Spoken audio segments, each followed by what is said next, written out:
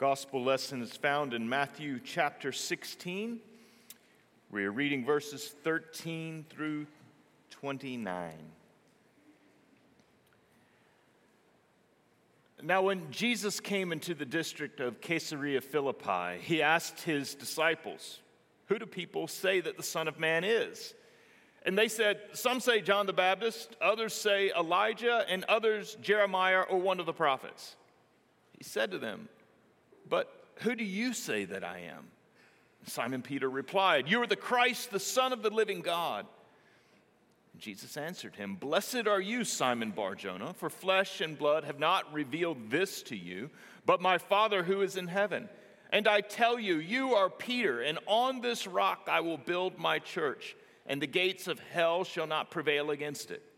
I will give you the keys of the kingdom of heaven, and whatever you bind on earth shall be bound in heaven, and whatever you loose on earth shall be loosed in heaven." Then he strictly charged the disciples to tell no one that he was the Christ. From that time, Jesus began to show his disciples that he must go to Jerusalem and suffer many things from the elders and chief priests and scribes, and be killed, and on the third day be raised. And Peter took him aside and began to rebuke him, saying, "Far be it from you, Lord. This shall never happen to you." But he turned and said to Peter, "Get behind me, Satan. You are a hindrance to me, for you are not setting your mind on the things of God, but on the things of man." Then Jesus told his disciples, "If anyone would come after me, let him deny himself and take up his cross and follow me. For whoever would save his life will lose it, but whoever loses his life for my sake will find it. For what will it profit a man if he gains the whole world and forfeits his soul? Or what shall a man give in return for his soul? For the Son of Man is going to come with his angels in the glory of his Father, and then he will repay each person according to what he has done. Truly I say to you, there are some standing here who will not taste death until they see the Son of Man coming in his kingdom." This is the word of the Lord. Thanks be to God. Let's pray. And Father, as we come today, we ask that you would reveal to us the secrets of your kingdom, that you would lead us in your way, that you would guide us in your paths, lead us in your truth and teach us, God. We are your disciples. We are your servants. You are our master.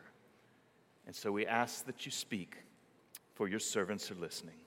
Amen. We've seen that as Jesus, in his ministry, as it matures, there are two realities at work. First, we've seen the inbreaking powers of the kingdom. Jesus gives sight to the blind. He raises the dead. He forgives sins and reconciles sinners to God. But we've seen the second dynamic, that there are also increasing levels of controversy and conflict. That is to say that there is polarization that takes place around Jesus. People are driven to the right or to the left of him. However, this polarization is not about the typical fractures that were part of Jesus' own society. There were plenty of poles that attracted people in first century Palestine. There was the division over how to handle the Roman occupation and what was the proper response. There were debates about who were the members of the true Israel and who could claim that title. There was also debates about the proper interpretation of the law and of the prophets, the differences between the Pharisees and the Sadducees. They were deeply divided over these things. But that was not the polarization that was happening around Jesus. No, the polarization around him involved his claims and the response to those claims. Jesus himself is the polarizing factor. And he remains that same polarizing factor today. Because the question still comes to us today. What do we believe about him? Who do we say that he is? How do we respond to him? Is there a response of faith in which we entrust ourselves to him?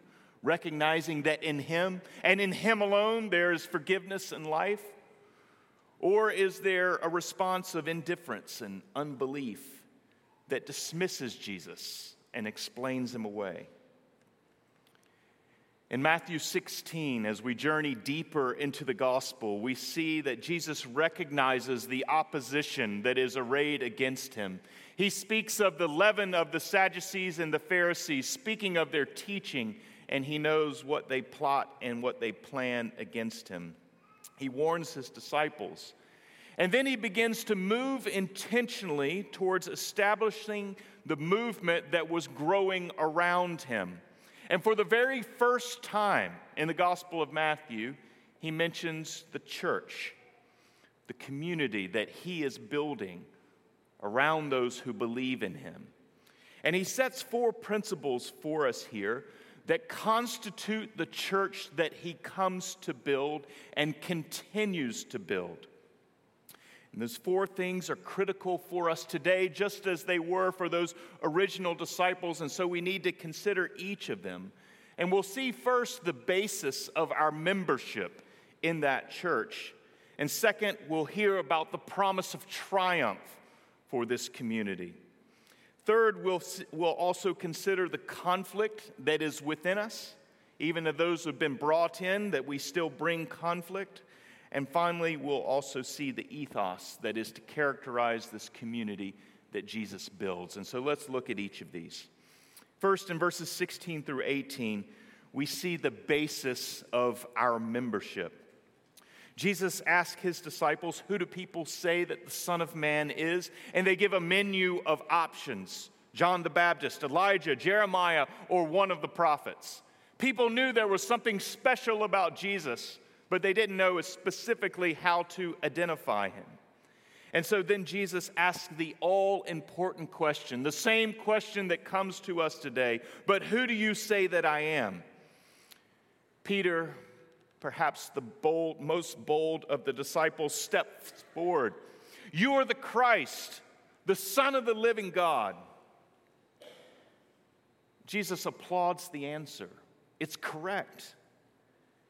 He announced that Peter is blessed. He had answered correctly, and there's 2 things to note about that correct answer. First, in verse 17, Jesus explains that this answer has been revealed to Peter by God the Father. If you follow with me there in verse 17. "Blessed are you, Simon Bar-Jonah, for flesh and blood has not revealed this to you, but my Father who is in heaven." It's not by human flesh or human blood. That is to say, it's not by human agency or will or intellect or works that Peter arrives at this conclusion. And it's not by human agency or will or works or intellect that you arrive at that conclusion. But rather, it's revealed to us from God as a gift.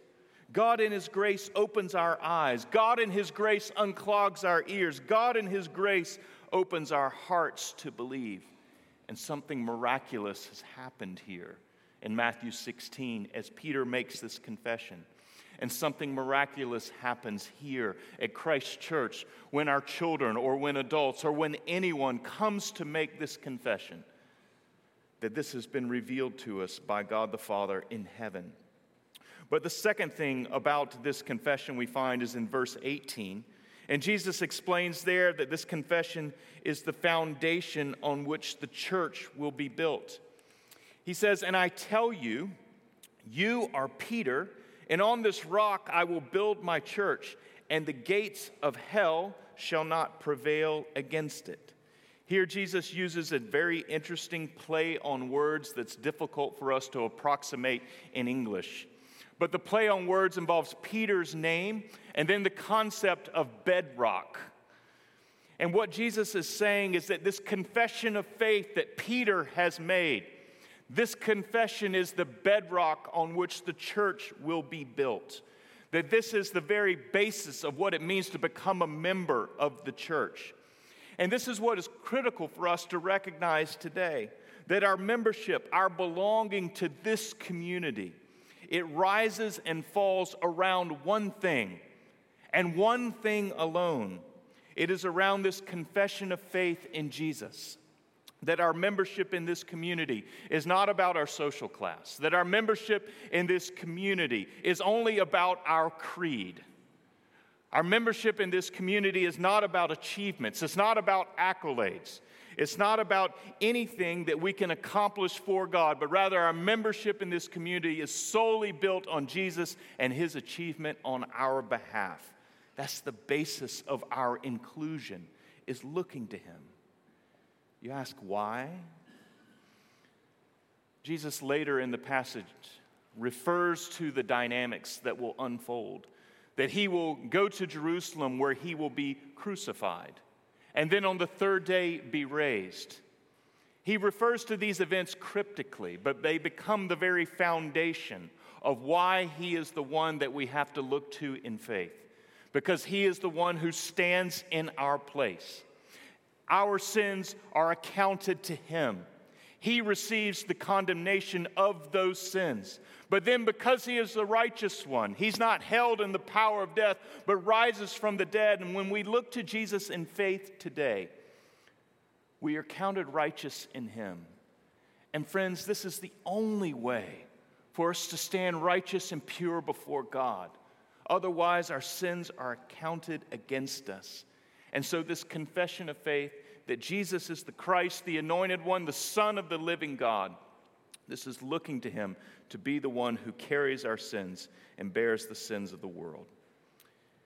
But second, in verses 18 and 19, we also hear the promise of Jesus' triumph.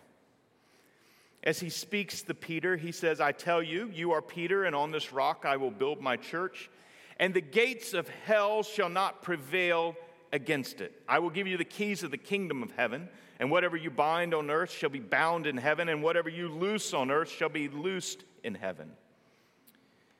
And in these verses, Jesus sets expectations for us.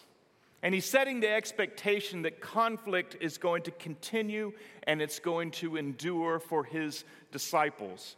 Just as Jesus has met conflict with many different of the religious authorities and many different people that he's ministered to, that polarization around him will continue for us.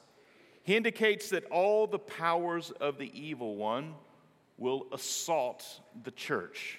This is what he means by the gates of hell. In the gospel, we've seen that the powers of the evil one are sometimes things like indifference and apathy. If you remember when Jesus heals the Gerasene demoniacs, the crowds see the great work that he has done.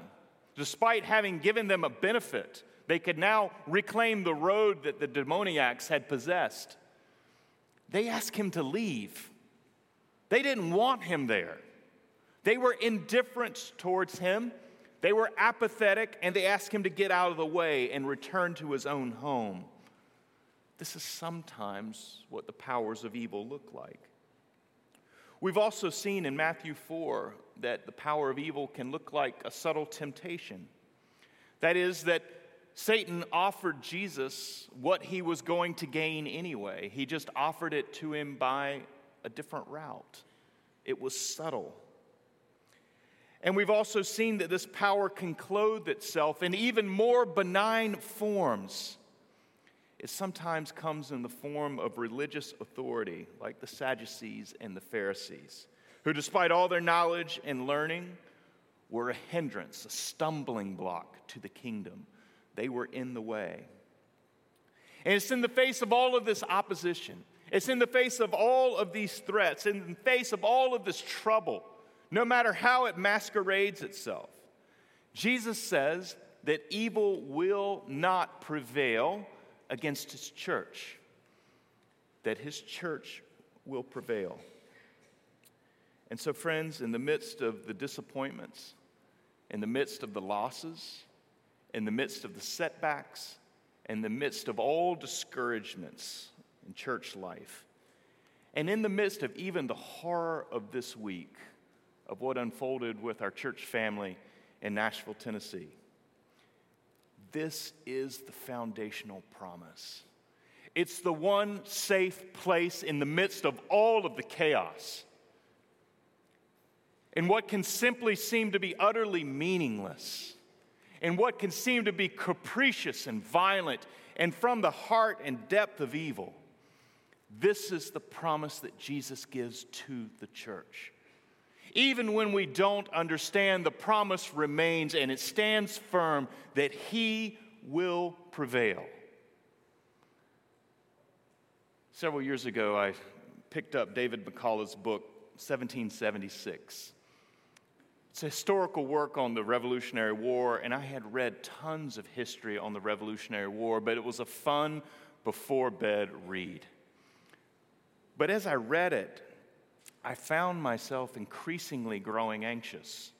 He does a wonderful job, especially in the early chapters, of bringing out the uncertainty of the whole enterprise. And you are thinking by the end of chapter 3 or 4, how is this going to happen? There is no way this ragtag group is going to be successful. And then I had to remind myself, as I found myself not having an easy time going to sleep, they won. They actually were successful. I know the outcome of the history. I know what has happened. And friends, this is the same effect that Jesus' promise is to have on us, that we know the outcome. We do not understand the path from here to there, and we don't know what the losses will be. We don't know what the setbacks will be. We don't know what the disappointments will be. We don't know what the sufferings will be. Jesus tells us we'll have opposition, but He says that opposition will also not prevail. It doesn't win, because the victory has ultimately been accomplished in Him. And friends, this is the promise that the church holds fast to in the midst of all of its circumstances, in the midst of all of its grief, in the midst of all of its fears. Third, in verses 21 through 23, we also encounter the conflict that lives within us in the church.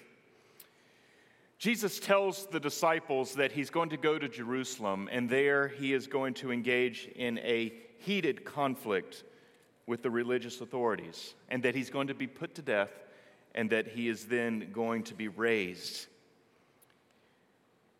Jesus has opposition with those who do not respond to Him in faith. But then we see Peter's response to this message. And we see that the only opposition to Jesus in the world is not simply in those who don't entrust themselves to Him. It's not just there, is it? No, we see that there is a misapprehension of Jesus that lives in Peter. Even though Peter has received revelation from God, even though Peter can rightly profess who Jesus is, he still does not accurately see everything. There is misapprehension. And there is a warning here for us that though Peter confesses rightly, he still does not see Jesus accurately. And we can suffer from that same weakness and disease. So what is exactly happening? Peter corrects Jesus. He says, "Far be it from you, Lord. This shall never happen to you." And he says this to Jesus because he's most likely thinking, how can Jesus' church be triumphant if he goes down in defeat? The logic of it makes perfect sense. And Peter would have shared with many of his first century contemporaries the belief that the Messiah, the anointed one, was going to be a charismatic figure who came and led Israel in a new day, launching an abiding earthly kingdom, that there would be glory once again returning to the people of Israel. And Jesus is telling Peter that he doesn't get it. That yes, he is blessed and he has seen rightly, but he does not yet see fully, and he does not yet see truly. And friends, we can be guilty of the same dynamic today. We can bend Jesus to our own expectations. This is what Peter was doing. He had expectations for what the Messiah was to look like and what he was to be. Those weren't defined by Jesus, they just came preset in Peter. And we can lay our own expectations over Jesus, and we can let those expectations interpret him as to who we want him to be. Roger Nicole, one of my systematics professors, used to tell us, gentlemen, heresy is a truth in abstraction. He says this is where the church has always gone wrong. It wasn't that necessarily they started with something unbiblical, but they took one truth and abstracted it from everything else. And they prioritized it in such a way that the whole picture becomes distorted. This is what's happened with Peter, and this is what we tend to do with Jesus. We take one thing that is true of him, and then we prioritize it above everything else, and we end up, at the end of all of our logic, we end up with a distorted Jesus. It's always reductionistic. And so we have the social worker, Jesus, filled with compassion and justice. Or we have the therapeutic Jesus, who dispenses comfort and hope. We have the ethical Jesus, who teaches us to be good people, kind. We have the social conservative Jesus, who teaches us to stand for children and the family. We have the revolutionary Jesus, who fights against oppression and wrong. And we have the spiritual Jesus, who teaches us about salvation but never meddles with the things of this world. All of these are reductions, and they're all freely available to you. But friends, what Jesus wants, against all those reductions, he tells Peter very clearly, "Get behind me." And this is what he says to us today. As we bring our reductions to him, as we make Jesus conform to our expectations of what he should be and what he should do, he tells us to get behind him. And many find those to be harsh words, but I'd like to give you another perspective on them. When Jesus tells Peter to get behind him, he is not dismissing Peter. Rather, he is telling Peter that he is out of line. He is inviting Peter to return to the place that he was summoned to take. In chapter 4, Peter is called to follow Jesus. And what Peter has now done is he has exalted himself and put himself in front of Jesus, and he's dictating to Jesus how he is to operate in his kingdom. And this is the tragic mistake that Peter makes. He was out of line. Several months ago, I was assisting Melissa in the preschool class upstairs during the first hour. And it was there that I witnessed one of the most heated conflicts and theological controversies that's ever taken place at Christ Church. There was a line being formed, and one of the children was in the middle of the line. He stepped out of line and said, "I want to be the line leader." I was like, well, doesn't that sum it up? About every one of us. We want to tell Jesus who he is to be. We want to lay our expectations on him. And rather, we are to be in line, behind him, following him, submissive to him, listening to him as he reveals how his kingdom comes in the world. And what he's telling Peter is that my kingdom is going to come with a victory that you can never expect or understand. That it's going down into death to cancel the sin and the evil that characterizes not only you, Peter, but the entire world. And I will defeat it, and I will lead my church in triumph. I will win, despite the laughter of those who mock me, even as I go down into death. Friends, this is the conflict that still rages within us. And Jesus knows that in this church that he is establishing, that it still must be healed. And finally, verse 24, we also see the ethos of the community that Jesus is building. In verse 24, Jesus then welcomes all of the disciples and he commands them. He says, if anyone would come after me, let him deny himself and take up his cross and follow me. There's three verbs in the sentence that are worth looking at for a moment. The first two, deny and take up, actually occur in the past tense. And then the third verb, follow me, occurs in the present tense. Beyond giving a grammatical lesson, there's something important for us to learn. And the importance for us here is that denial of the self and that taking up of the cross, that those are decisions made in time, decisive moments, the decisive moment of conversion. But then once we have converted, we are on the continuous path, presently following after Jesus. This is his command to us. That yes, we must turn away from ourselves, but then we must continue to follow. That is to listen to him, to be supple, to allow God to reveal to us Jesus' way, to allow God to make known to us our own way and where it is wrong and where we need correction. That yes, the journey begins, and this is salvation, and then we are welcomed into the life of following Jesus down into death. We are to turn away from ourselves and our own resources, and we're to follow Jesus. And he welcomes us back into line. Brothers and sisters, this is the church that Jesus comes to build. He builds it in the face of incredible opposition. He acknowledges and teaches us the way of membership, that it's in him and it's in him alone. He teaches us that his promise is certain and is true, that he will build his church. Nothing will defeat him. He challenges the conflict within us, and he calls us to step away from our preset notions of him, where we want to co-opt him and use him for our own purposes. He wants us to learn from him what it means to be Messiah and what it means to be Lord. And friends, then he sets the ethos of this community.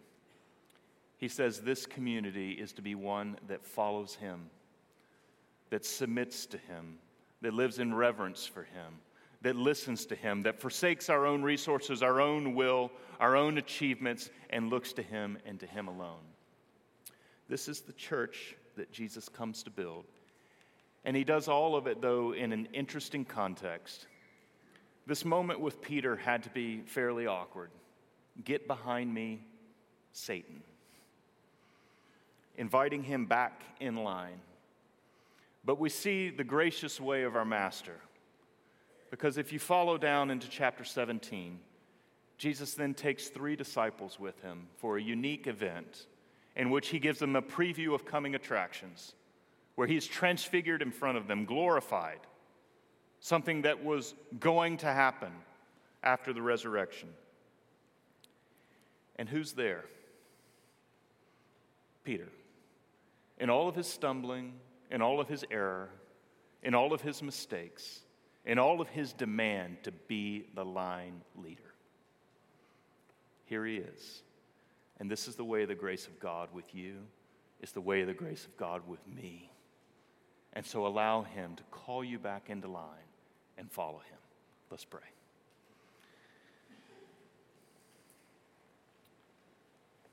Father, we thank you that it is you who has revealed these mysteries to us.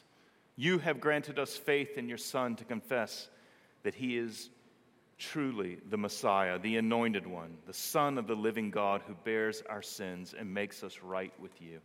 And you have granted us that great promise that he will triumph, that he will build his church. We ask that you gently correct us, bring us into line, and grant us to walk in that ethos of following him. We pray in Jesus' name and for his sake. Amen.